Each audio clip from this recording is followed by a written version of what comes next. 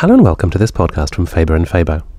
My name is George Miller, and my guest today is historian and TV producer David Olusoga, who, with co-author Casper Erichsen, has recently published The Kaiser's Holocaust, a chilling account of Germany's bid in the 19th century to become an African colonial power, a venture which took a genocidal turn and, the authors argue, was one of the roots of Nazism. Consider this 19th century opinion. Irreclaimable savages are destined to disappear from before the face of civilization as surely and perceptibly as the snow retreats before the advancing line of sunbeams. That opinion sums up the view of the majority of German colonists, yet it comes not from one of them, but from an English theologian, Frederick Farrar. And as the authors show, the belief that might was right was far from a uniquely German preserve. British, French, Belgian, Dutch colonists all can be found espousing it. So this book, in laying bare this dark area of colonial history, is much more than an indictment of German atrocities. It also reveals a mindset which informed the whole 19th century colonial project, and in Germany's case, as we'll hear, fueled the nationalistic fervour that culminated in National Socialism.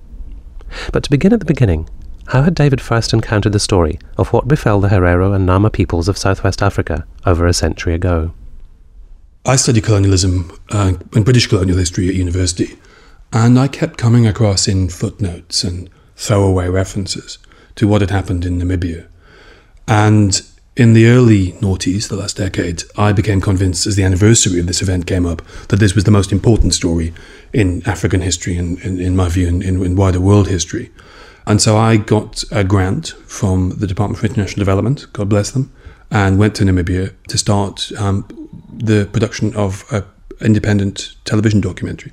It was then that I met Casper Erichsen, the co-author of this book, and we made a documentary for the BBC together. And I was convinced, working with Casper and being put onto more sources, more archival material that Casper had done in his work, which had begun almost a decade earlier, that this was a story that I couldn't just make a documentary about. I had to do more.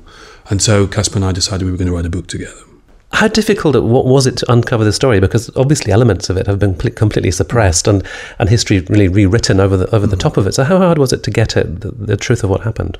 I think the most surprising thing about German colonialism in German Southwest Africa is how easy it is to access the German documents, the documents intercepted by the South African invaders in 1915.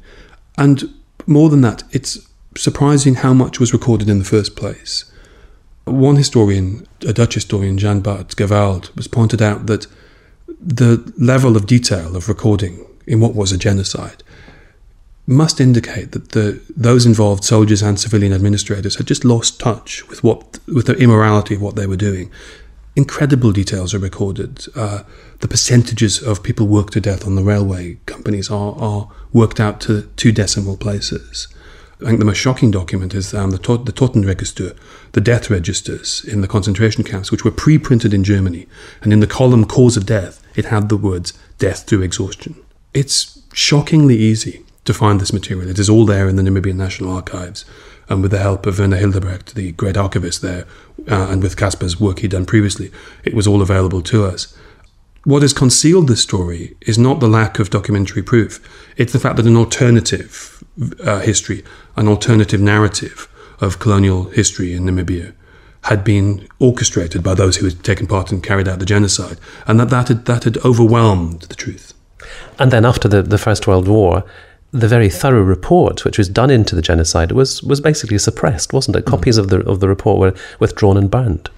The story of the Blue Book, the report, which for a very calculating and self-interested reason the South Africans and the British carried out into what had happened in Namibia between 1904 and 1909, was designed and it was used to strip Germany of her colonies. But the moment that had been done, and the moment German Southwest Africa had become the South African colony of Southwest Africa, it was in no one's interest, well, no one with any power.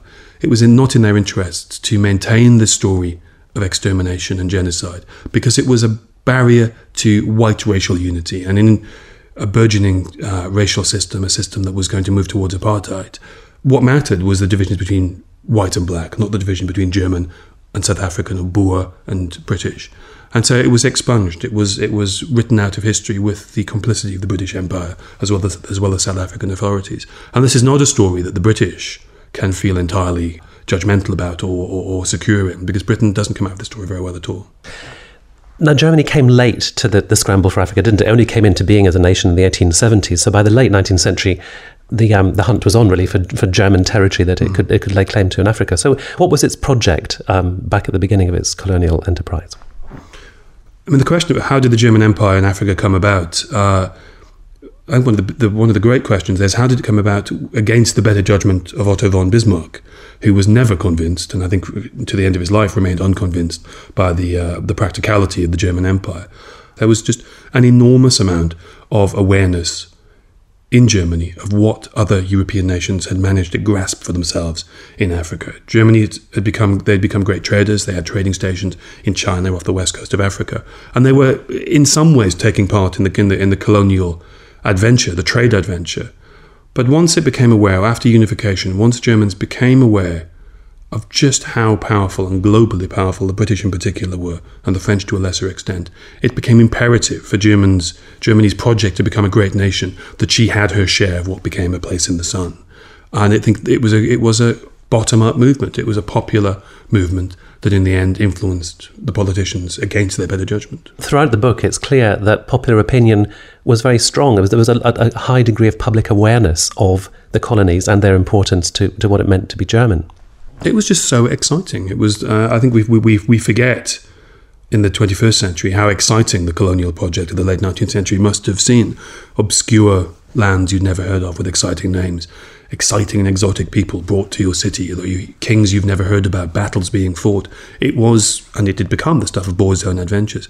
And it was an immensely exciting project. But for a country like Germany, in search of what many felt was her rightful place in the world, as one of the great powers, the empire was not just exciting, it was the manifestation of the greatness that Germany sought and the many Germans felt was their birthright. Now, we know that the Germans, to some extent, sought to emulate the British. They saw the British as kind of the models for running an empire. But do you think the Germans approached the business of running colonies in a particularly unique way? The Germans were very well aware of a British concept of running empires, which was divide and rule. And I think they applied that no more ruthlessly and no less ruthlessly than the British. I think one of the big differences is the Germans ran an empire at an enormous financial loss. I think the reason why German Southwest Africa became German and rather than British is because there was nothing there. This is before diamonds had been discovered and copper had been discovered. And the British just wouldn't have wasted the candle on a colony like Southwest Africa. The question is the German empire run in a way that's more brutal than other empires? I don't think it is. I think the brutality is simply more systematic and more 20th century. I think in terms of, if you look at what happened to the Herero, 80% of them were exterminated, but they were very small people. So it's a very high proportion, but a very small number compared to what happened in the Belgian Congo under King Leopold. So there's many ways of looking at colonial misadventure and colonial atrocity. I think Germany's experiences and Germany's actions are distinctive, but I also think it's very useful to put the colonial crimes of European nations in some sort of league table. I don't think it achieves anything, and I also think it somehow diminishes the responsibility of those involved, because it creates this notion that this is what all Europeans did. It was inevitable. It was a terrible, lamentable, but ultimately meaningless phase in European history, and we all come out of it the same. I think that's a dead end historically. We've been talking about the Germans, but tell me something about the indigenous cultures of the region. You've mentioned the Herero already, but tell me something about the peoples who lived on those lands. I think what's most striking about the Herero and Nama peoples of German Southwest Africa is how remote they are from the 19th century cliché of the African that appears in the narratives of the explorers, in the Boers and adventure books, the African who is barely dressed, who is semi-naked, who has never seen a white man, who runs at the first report of a rifle, and who is utterly unworldly and of his own environment and no knowledge of the world. The people of German Southwest Africa were utterly worldly. They understood the technology. They had contact with the Boers for decades. They had adopted the methods of fighting that the Boers had brought to the Cape. They were Christian. They'd been in contact with the missionaries for decades. They wore European clothing. There's even reports that some of the clothing that the German Southwest African Herero and Nama people were wearing during the war were US Army surplus uniforms from the Spanish-American Wars. They read the Cape newspapers, they spoke Dutch, some of them spoke German, some of them spoke English. These were worldly people. And what that meant was the elite and leaders, in particular Hendrik Witbooi, were people who understood the process of colonialism. They understood that a project to strip local leaders of their rights, make them subservient to European leaders was underway. He'd heard of the Conference of Berlin. He had an understanding that a great and dangerous force was entering his continent. And he was aware that he was an African. He was in some ways an early Pan-Africanist. He understood that what matters was not the divisions between Africans, but the division between colonizers and the colonial peoples. And yet they, again and again, underestimate the depths to which the German colonizers would sink. They simply cannot believe the atrocities that they are capable of, and therefore they make themselves vulnerable again and again. I think the Herero and the Nama had a notion of war that was steeped in their traditions, and that's all war ever could be. A different sort of war was alien to them completely. They imagined that what happened in the colonial process was the people who stood up to colonialists, who fought a short war, showed that they weren't willing to keel over and hand over their land, that would be respected, that colonialists wouldn't go to extremes, to next levels, to genocidal solutions and final solutions, because that wasn't in anyone's interest. I think they imagined that the German colonial authorities were more pragmatic than they actually were. And I think what they could never have imagined was the emergence of a form of racial thinking steeped in a distorted form of social Darwinism that was genocidal, that was an impulse that was genocidal, a vision of the world in which certain people simply had no future. I don't think they ever really fully understood that until it was far too late, because it is quite hard to believe. It is, these are men born in the 19th century, and this is, in my view, the first manifestation of a 20th century form of genocidal colonialism, in which extinction and extermination and genocide are at its core. And I think they didn't understand it any more than people of Europe in 1940 could understand it. I think the people of the Ukraine who rushed to the German army in 1940 to give bread and salt and flowers couldn't understand that those invaders had their extermination in mind, because it didn't seem feasible, it didn't seem practical. It wasn't practical. It's a very toxic brew, isn't it? This desire for a place in the sun, coupled with this belief that nations, peoples struggle in the same way as creatures in nature struggle, and therefore might is right, and if you come out on top, that meant that you were supposed to come out on top. It's a deeply toxic combination, and it's not unique to Germany. I think what's interesting is this event in German history happens almost at a high watermark of the social Darwinian Lebensraum view of colonialism. And it's used to justify an event that's immediate, that's happening. Well, the same ideas, the same theories were then used by European nations and by America to justify events retrospectively, events that had already happened. So when these ideas emerge in Britain, events that had been lamented as tragedies that had happened in the early part of the 19th century were suddenly redrawn and recast as evidence of social Darwinism, evidence that the weak races will inevitably be destroyed. So if you look at the Tasmanian genocide, the extermination of the Tasmanian Aboriginals by the British in the 1820s and 30s, at the time, those involved in it are deeply concerned that what they're doing is abhorrent to God. What they're concerned about fundamentally is their souls. And they do take serious actions to try to prevent the extermination of the Aboriginals, not actions that are successful, but they do have an attempt. They do feel that the extermination of a people is a mark on their soul, an indelible mark on their soul.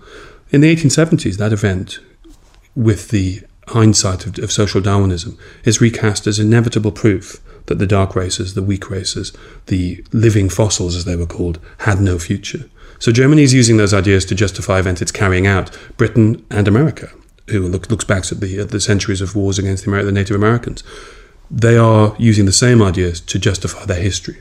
One of the most shocking quotations in the book, I think, comes not from a German racial scientist or a proto-Nazi, but from Theodore Roosevelt, in essence saying the same thing, that great white civilization will prevail, and it is simply part of the ongoing process that he says the red, the black, the yellow nations will cede. There's a habit of looking at German history and seeing it as unique and seeing it as standing outside the normal progress of European and the white races of the world. And I don't think that's true at all. I think that this story shows that Germany was part of the modern world in that moment when social Darwinian views became current.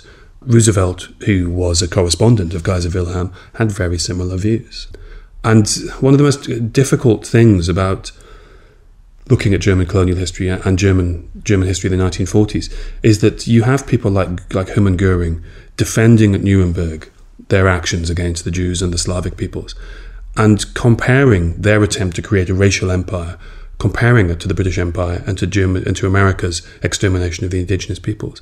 It's a very uncomfortable thing for us to hear, and it is obviously something which Göring is doing to justify his appalling actions. But there is a grain of truth in it. There is some truth in the idea that the German rush for living space in Africa and then in the East was an attempt to recreate the very worst aspects of colonialism in the Americas and Africa.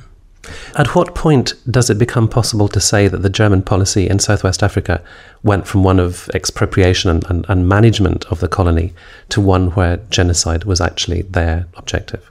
I think that happened in January 1904. I think that happened because of the public outcry to the uprising of the Herero. I think there were dark murmurings, and there were those in the colony who would like that to have happened, would like the indigenous people just to have disappeared and their land to have been handed over to them. But it was impractical, it was impossible. And so I think it becomes possible when you have the combination of a genocidal mindset and a military outrage. You have a country with a vast standing army suddenly humiliated by people they deem to be racially inferior. And you have a leader who is prepared to invest a hugely disproportionate amount of money and military power on punishing those who have dared to stand up to German military power. And there is an explicit extermination order given, so it's not simply a case that some soldiers ran amok and went too far, so to speak. It's actually a matter of recorded policy, isn't it? I think it's almost unique. I don't know. Maybe other historians do. I don't know of another genocide in which there was a clear written order. Scholars of the Second World War talk about the unwritten order, that there is no direct evidence that links the Nazi leadership to the policy to exterminate the Jews, other than the Wannsee meeting. But obviously, we know from many sources that this was quite clearly their policy. In Namibia, what you have is something very different. You have a written order explicitly describing the ethnic cleansing or extermination of the Herero people from Namibia. And you have a less overt but implied threat against the Nama a few months later. But I think there's a danger in the extermination order of 1904, is that it pins what happened to the general who issued that, General Trotter. And that's been an argument that those who've defended German actions have used, that this was a rogue general. This was a general who'd lost track of the traditions of warfare. I think that's a very dangerous argument, because the genocide continues after Trott has left the colony, after he's lost his command. I think there is a genocidal mindset within the administration, within the army, and within the colonial administrators who were then sent out to replace him. But you do have this unique written order that was written down on paper, translated, and given out as a document to people who were then forced to go and spread the news amongst their people that they were going to be exterminated or driven off the land. One of the many chilling things in the book for me was the extent to which science, or pseudoscience, and anthropology and academic disciplines and institutes in general were enthralled by this social Darwinism and sought all sorts of elaborate, outlandish means, some of them very, very, very cruel and barbaric, to prove the truth behind what they had asserted. There's a long process in which Germany plays belatedly quite an important part of attempting to categorize and prove the hierarchy of races. I think the first country that dominates this is America in the 1850s and 1860s, where a great discourse of scientific racism and craniology and the study of the physical attributes of the various races becomes very current. By 1904, Germany, with its new empire in which to carry out these experiments, is taking an increasingly leading role in this global endeavor. There's a mawkish element that whenever genocide, whenever extermination, whenever war happens in the German Empire, that the scientists, the race scientists, the craniology, the phrenologists are corresponding with soldiers very quickly to try to get the body parts of the victims, that this very disturbing trade in skulls and human remains, and often human severed heads, is always there, bubbling under the surface behind the military action, and it becomes a big industry in German Southwest Africa, in the concentration camps, because for once you have a people who are dying in very high numbers, but who are contained. So the transportation of their body parts to German scientists, to institutes who are desperate to get hold of this material, becomes very easy and very profitable. You spoke earlier about the sort of colonial frenzy that accompanied the first German colonies in Southwest Africa. Tell me a little bit about the kind of after image that those colonies left, because that's clearly very important for what happens in the 1920s and the 1930s. This sense of something having been lost or taken away that was their right. The confiscation of the German colonial empire by the Treaty of Versailles and the Paris Peace Conference of 1919 was bitterly resented by huge swathes of the German population, because it was part of the Treaty of Versailles, a hated document that had taken so much else from Germany. Every right-wing party, every centrist party absolutely had to oppose the loss of the empire, absolutely had to have this as at the centre of their programme, that they wanted the colonies back. And so it becomes an issue that is swept up in the emergence of right-wing political parties in the interwar Germany, the Germany of the Weimar years. But it also becomes seen as a lost paradise, that what had happened briefly was that Germany had had a place where the German people had been free. They had been freed from the urbanization and the industrialism that had blighted modern Germany. They'd been freed from the Jewish industrialists who'd been behind this process. And that only in the colonies, now that so many million Germans have been driven off their farmland, that only in the colonies had the Germans been able to live a truly German life. And German Southwest Africa in particular is seen as this lost paradise, and books are published describing the lives of the settlers who had lived there in paradisal terms, that this was the greatest place ever to live, that Germans had had huge amounts of space, that they'd lived this frontier life that had allowed them to discover their inner self, their inner Germanness. And all that had been taken away by the hated British and the hated French, by this awful, evil document, the Treaty of Versailles. And so the desire to reclaim that territory becomes a central and absolutely obligatory policy of every party of the right, including the National Socialist Party. So on your account, Nazism becomes less of an aberration in history and more of a culmination, which I suppose is the way that Hermann Goering would see it, but with a very different value attached to that, but the culmination of something terrible that had been breeding and festering from the 19th century on. I think some aspects of Nazism are inherited from the Germany of the Kaisers. Some aspects are arguably original. But I think there's one aspect of colonialism, of Nazism, which is part of a continuum within European history, and that is a belief in a racially pure empire based on the idea of living space, that all great people inevitably need to expand the amount of space they have because their populations are on the rise, because they are virile and strong people, and that can be done at the expense of the weak races who are doomed, who are natural slaves or doomed to extinction. And that informs much of the thinking behind the German attitude towards the Slavic peoples of the East. And there's a complication here, a very, very important complication, is that the Nazi view of the Jews, I think, is distinct and different. The Jews, in the Nazi mindset, are a dangerous people, a parasitic people who have undermined Germany, who stabbed Germany in the back in 1919. I think that's less of a colonial mindset. But the view towards the Slavs, the Russians, the people of the East, I think is deeply colonial.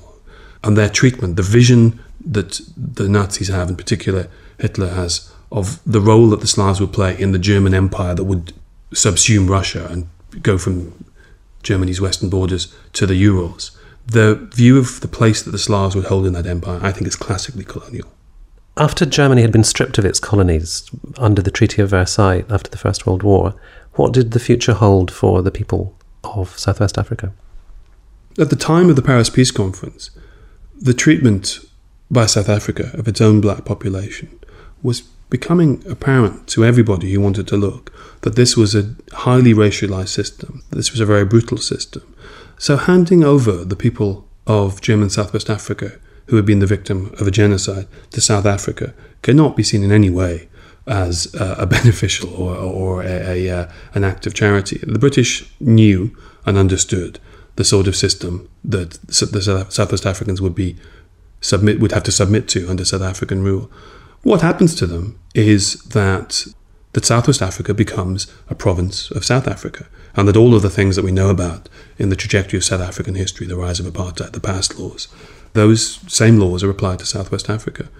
And Namibia's history is parallel and is part of Southwest African history up until 1991. The German colonists, the German settlers, and the British settlers who have gone there in their thousands are complicit in this and take part in this, and the division between black and white becomes the only one that really matters. And so the history of the Herero and the Nama, which have been characterized by exploitation and genocide up to 1919, becomes one of them being put onto reservations, of them being put into townships, and all these the words townships and all the infrastructure, the complicated infrastructure of apartheid you can see still in Namibia. The deep insistence on dividing people into ethnic groups to prevent any sense of black loyalty, black unity, you can see in Namibia. And you can see the rise of SWAPO, which is the Namibian equivalent of the ANC. And in some ways, the struggle in Namibia was one of the great military struggles that brought down apartheid. And many Namibians, when they look at their history, they see their struggle against the South Africans as just as central to their history as their oppression by the Germans. That really leads me on to my last question, because I wanted to ask you finally, what mental and physical traces you think have been left on Namibia today? Well, Namibia is one of the world's newest countries. So independence, it's only been independent for 20 years. And it's just emerging from a century of colonialism, German and then South African colonialism. So you're just getting the first generation of black Namibians who were educated in a new system away from what the South Africans call the Bantu Education Act, of people who are just beginning to be determined to remember their history, to question and reject the colonial fantasy version of history that was begun by the Germans and expanded by the South Africans. So you have a country emerging from the shadow of colonialism 20, 30, 40 years later than the rest of Africa. So it's just beginning. It's a fascinating time in Namibia. The past is emerging, often of its own volition, from the deserts. Human remains have been found in the deserts. People are becoming opposed to the statues commemorating the war that the Germans built just before the First World War. And so you're having a rejection of a state history, a seemingly impervious and solid history manifested in statues and in street names. That's being challenged and rejected. So this year, the Ryder statue, which was the statue to the fallen German soldiers who took part in the genocide, that's been removed from the centre of Windhoek, from outside the old German fort. And that's really exciting, that this seemingly permanent history is beginning to crumble. David Olusoga. The book which you co-wrote with Casper Erichsen is called The Kaiser's Holocaust and is out now in hardback. That's all from this podcast from Faber & Faber, but you can find out more about the featured title by visiting the Faber website at faber.co.uk. You'll also find a podcast archive there of nearly 50 author interviews. I hope you'll join me again soon for another Faber podcast, and until then, thank you very much for listening, and goodbye.